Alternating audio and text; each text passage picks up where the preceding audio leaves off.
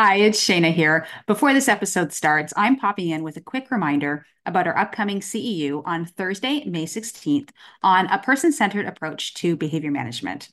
School taught us a lot about ABA. However, the thing with ABA is that it's a science and it's constantly evolving. So a lot of what we learned back then doesn't always apply now.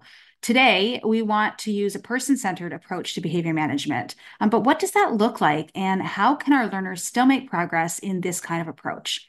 So join us live on Thursday, May 16th at 12 p.m. Eastern Time as Shira discusses how to use a person-centered approach to behavior management with your learners. This CEU is presented by our very own Shira Karpal. You can earn one learning CEU for ACE, QABA, or IBAO. Join us live at this event, or to watch the recording asynchronously, go to howtoaba.com/CEU. See you then. Hi, I'm Shira Karpal. And I'm Shayna Gaunt, and we're board certified behavior analysts. At How to ABA, we provide practical resources, community, and support to ABA professionals. In each episode of our podcast, we will be having real conversations with real people, sharing real stories about ABA. We'll share relevant strategies and actionable tips that will make us all better ABA practitioners. It's the ABA content you need that you're not going to learn in a textbook. You passed your BCBA exam. That is amazing. Congratulations. But now what? If I got a piece of paper, all of a sudden I would be, valid, and I could do all those things that I thought I couldn't do before. And I think in reality, we all kind of have a bit of like imposter syndrome, no matter whether we have the paper or not. And sometimes we have people who get that piece of paper and think that they know more than they really do. I think getting that piece of paper is really just the beginning of our journey and the beginning of learning. And getting that piece of paper, at least I learned, didn't really change anything for me. I still had to learn and get experiences and continue to work as hard as I was working. There wasn't any kind of like revelation that came with that paper. So it's really just the beginning of the journey. And so we're going to talk about some things that you need to start you on that journey as a BCBA. What you mentioned, Shira, about getting a piece of paper and thinking you know everything, or just starting your journey. I'm still continuously learning. I mean, I've had that piece of paper now for over 20 years. I can't believe that. So have you. You've had that for a long, long time. We're still learning. So keep learning and be open to learning. Yeah, so you definitely need to find those ways that you can learn. So it's continuing to find a mentor. We always say supervision doesn't end at the exam. You need to continue to get yourself that supervision and work with people and under people who will continue to mentor you and train you and just be good people to work with, because I think none of us can really work in a silo. And very often people enter the field and are promoted to director type positions, and they are then that person in the company who everyone's going to for advice, and they get to make all the decisions, which is really nice, but you don't really always have that experience to back you up on it. So taking a position first where you have people to rely on, even if it's just people who you can bounce ideas off of, you can still have a director type position and have people who you can ask questions to, who can help shape you into the next phase of your career. I'm going to really be biased here and say, get a How to ABA membership. I mean, the reason I say that is we have monthly mentorship meetings. So there's lots of people who join and we all bounce ideas off of each other. And I think that's really super awesome. There's also a ton of downloadable material on our site. And oftentimes as a new BCBA or even a new autism ABA professional, you're asked to write programs and you're probably not fluent on it right from the beginning. So it takes you a long time to do it. So, maybe your boss is saying, hey, just write up this program description, and something that may take your boss 20 minutes to do might take you 4 hours to do at the beginning because you're not fluent. How to ABA has all those. You could look like a rock star. Yeah, I actually heard from someone recently who I worked with for a couple years. And, she reached out and said, I finally checked out your website. And her response was, I feel like every new BCBA should know about it. And it was really, exactly why we created it, because this is, like we said, the beginning of your journey. And if we could help support you on your journey, then that's what we want to do, is just share and collaborate and be a supportive resource. Another thing they don't typically tell you is about CEUs. And, you get your piece of paper and you have to get these things called CEUs, or continuing education credits, continuing education units. And they don't always tell you how many, and they don't tell you what the due date is. You're just supposed to know that. And I remember like my first couple of years with my piece of paper, and then all of a sudden my credentials were due in December. All of a sudden I'm like, I have to get all these CEUs. What? Luckily, I had a couple conferences coming up that I was signed up for, and everything was fine. But they don't always tell you that. So right from the beginning, make a plan on how you're going to get those CEUs. Again, How to ABA has asynchronous CEUs. And how you're going to track them, because you need to know when your membership is up for renewal. You need to know where you're saving your certificates. You need to be uploading them to your portal. So those are all really important for you to plan. You can't just wait until, 3 years from now when you need to renew and you're kind of scrambling to find your certificates, because we won't email them all to you. And the other thing is like the board makes a lot of updates to these types of things, how you can get CEUs, the 2-year renewal versus the 3-year renewal. You need to read the emails from the board. When they send out an email and there's an update to how they're changing the task list or things, which happen kind of often because we're still a new field, make sure that you're on top of that, because now that you're graduating from knowing and understanding supervision, you now need to know and understand everything about being a behavior analyst and not a supervisee. So whether you're becoming a supervisor or you're supervising RBTs or BCBA candidates, or even just for your own membership renewals, you really need to be on top of the board and the most current updates, task list, ethics code, really be fluent in that. And don't let that scare you. It's not that difficult. Again, Shira said, it's hard. I find it hard. There's a podcast, BACB podcast. Yeah, it's challenging. It's and a lot of emails. And, grab a mentor, right? So again, that mentor, can help you, and you can all do it together. I'm really lucky because, Shira and I have each other that we can bounce ideas off of, or say, hey, did you see that email? And did you understand that email? Or did you hear that podcast? Mm-hmm. So find a Shira. Oh, wow.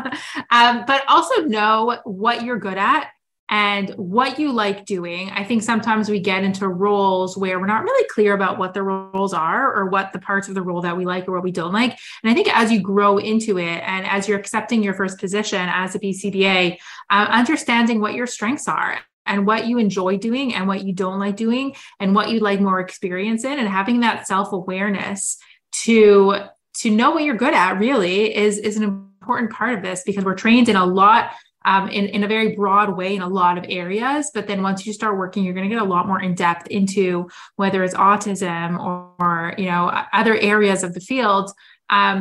Just know that you want to do that before you get into it. At the, on the flip side of the coin, though, make sure that you're open to new experiences. So absolutely know what you like and know what you don't like. But be open. If someone says, hey, have you tried this? Or would you like to try this? Try and say yes to a few of those things, even though they may be outside of your comfort zone, as long as you have a mentor to help you through that. I recently actually just took on a job at a group home, and I said, I don't really want to work with adults. I really like the little kids. My favorite is that early intervention. And I did it as a favor to, the owner. I knew the owner, and a few people were going on mat leave and he was stuck. And I said, listen, I'll help you out for a few months. No problem. I have had experience in group homes before. Didn't love it. And that actually, I say it was a few months ago. It was a year and a half ago. I stayed. I love it. It is so fun. And it's one of the most favorite parts of my week right now is consulting to that organization. So if I wasn't open to that new opportunity, that would have cut off a big part of my life. So making sure that you're open to those suggestions as well. And another thing I would say is stay grounded. One of our, things that we talk about a lot here is not using technical terminology, speaking to people as, the human beings that they are, and not just cases or clients or, this mom or that dad, but really getting to know the people that you work with, the clients and the families that you work with, and letting them know and relating to them as, human to human, not as, client to professional or ABA practitioner to teacher, and trying to get to know people as people. This comes along with really relating to parents and taking their values and goals into consideration when you're talking to them. I always give this example of, when I went to meet a new parent who in the end, I didn't even really help. I couldn't get that involved with the case. But I said, I'm willing to meet you and see if I can help. And we had an initial meeting, and I met the child and I met the parents, and we sat down and, we spoke for about an hour. And then at the end, I was like,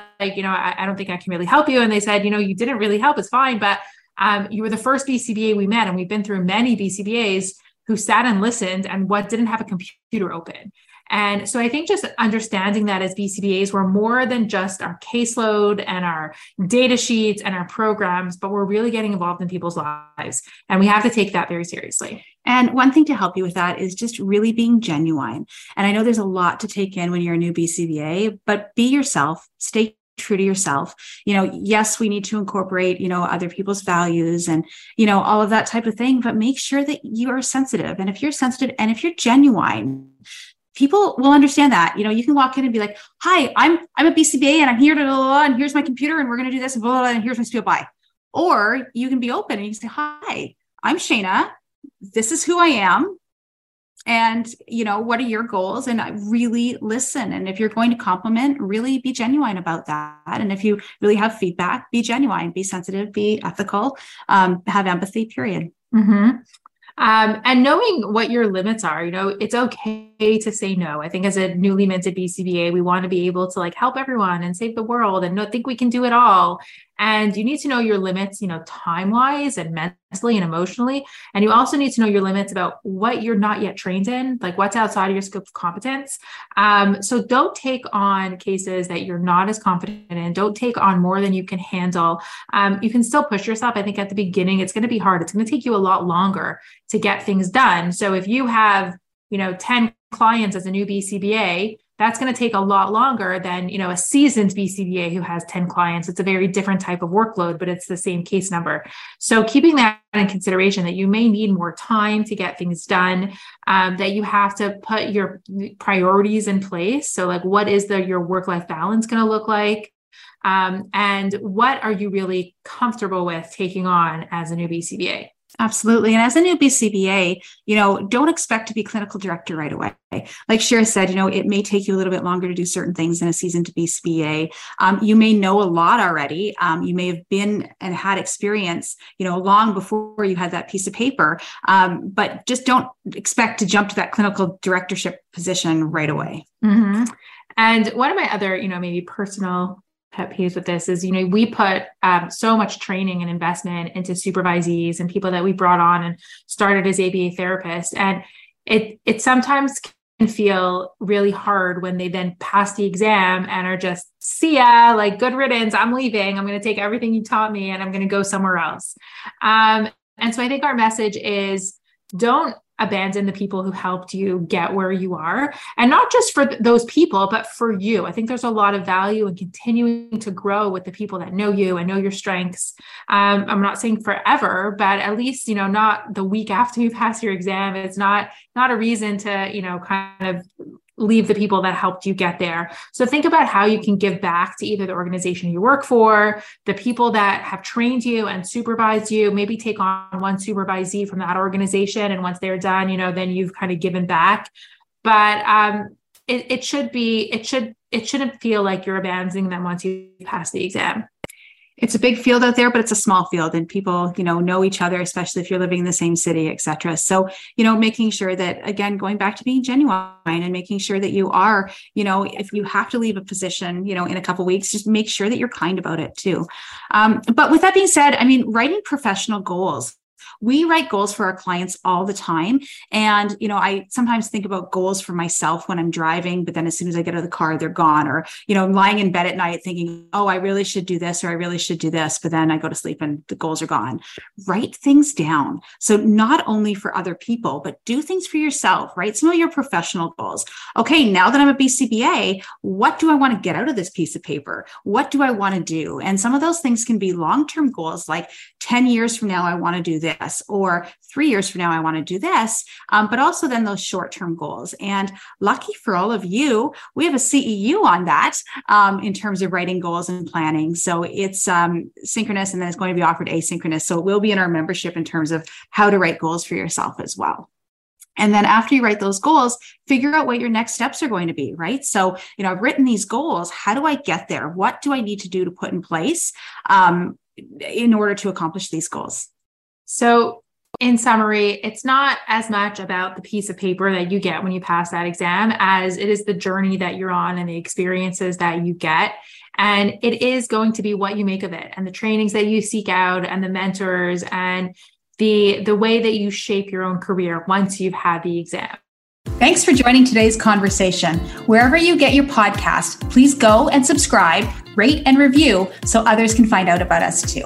For more from How to ABA, including free resources and ABA materials, visit our blog at howtoaba.com. And make sure that you're following us on social media for more practical tips and updates.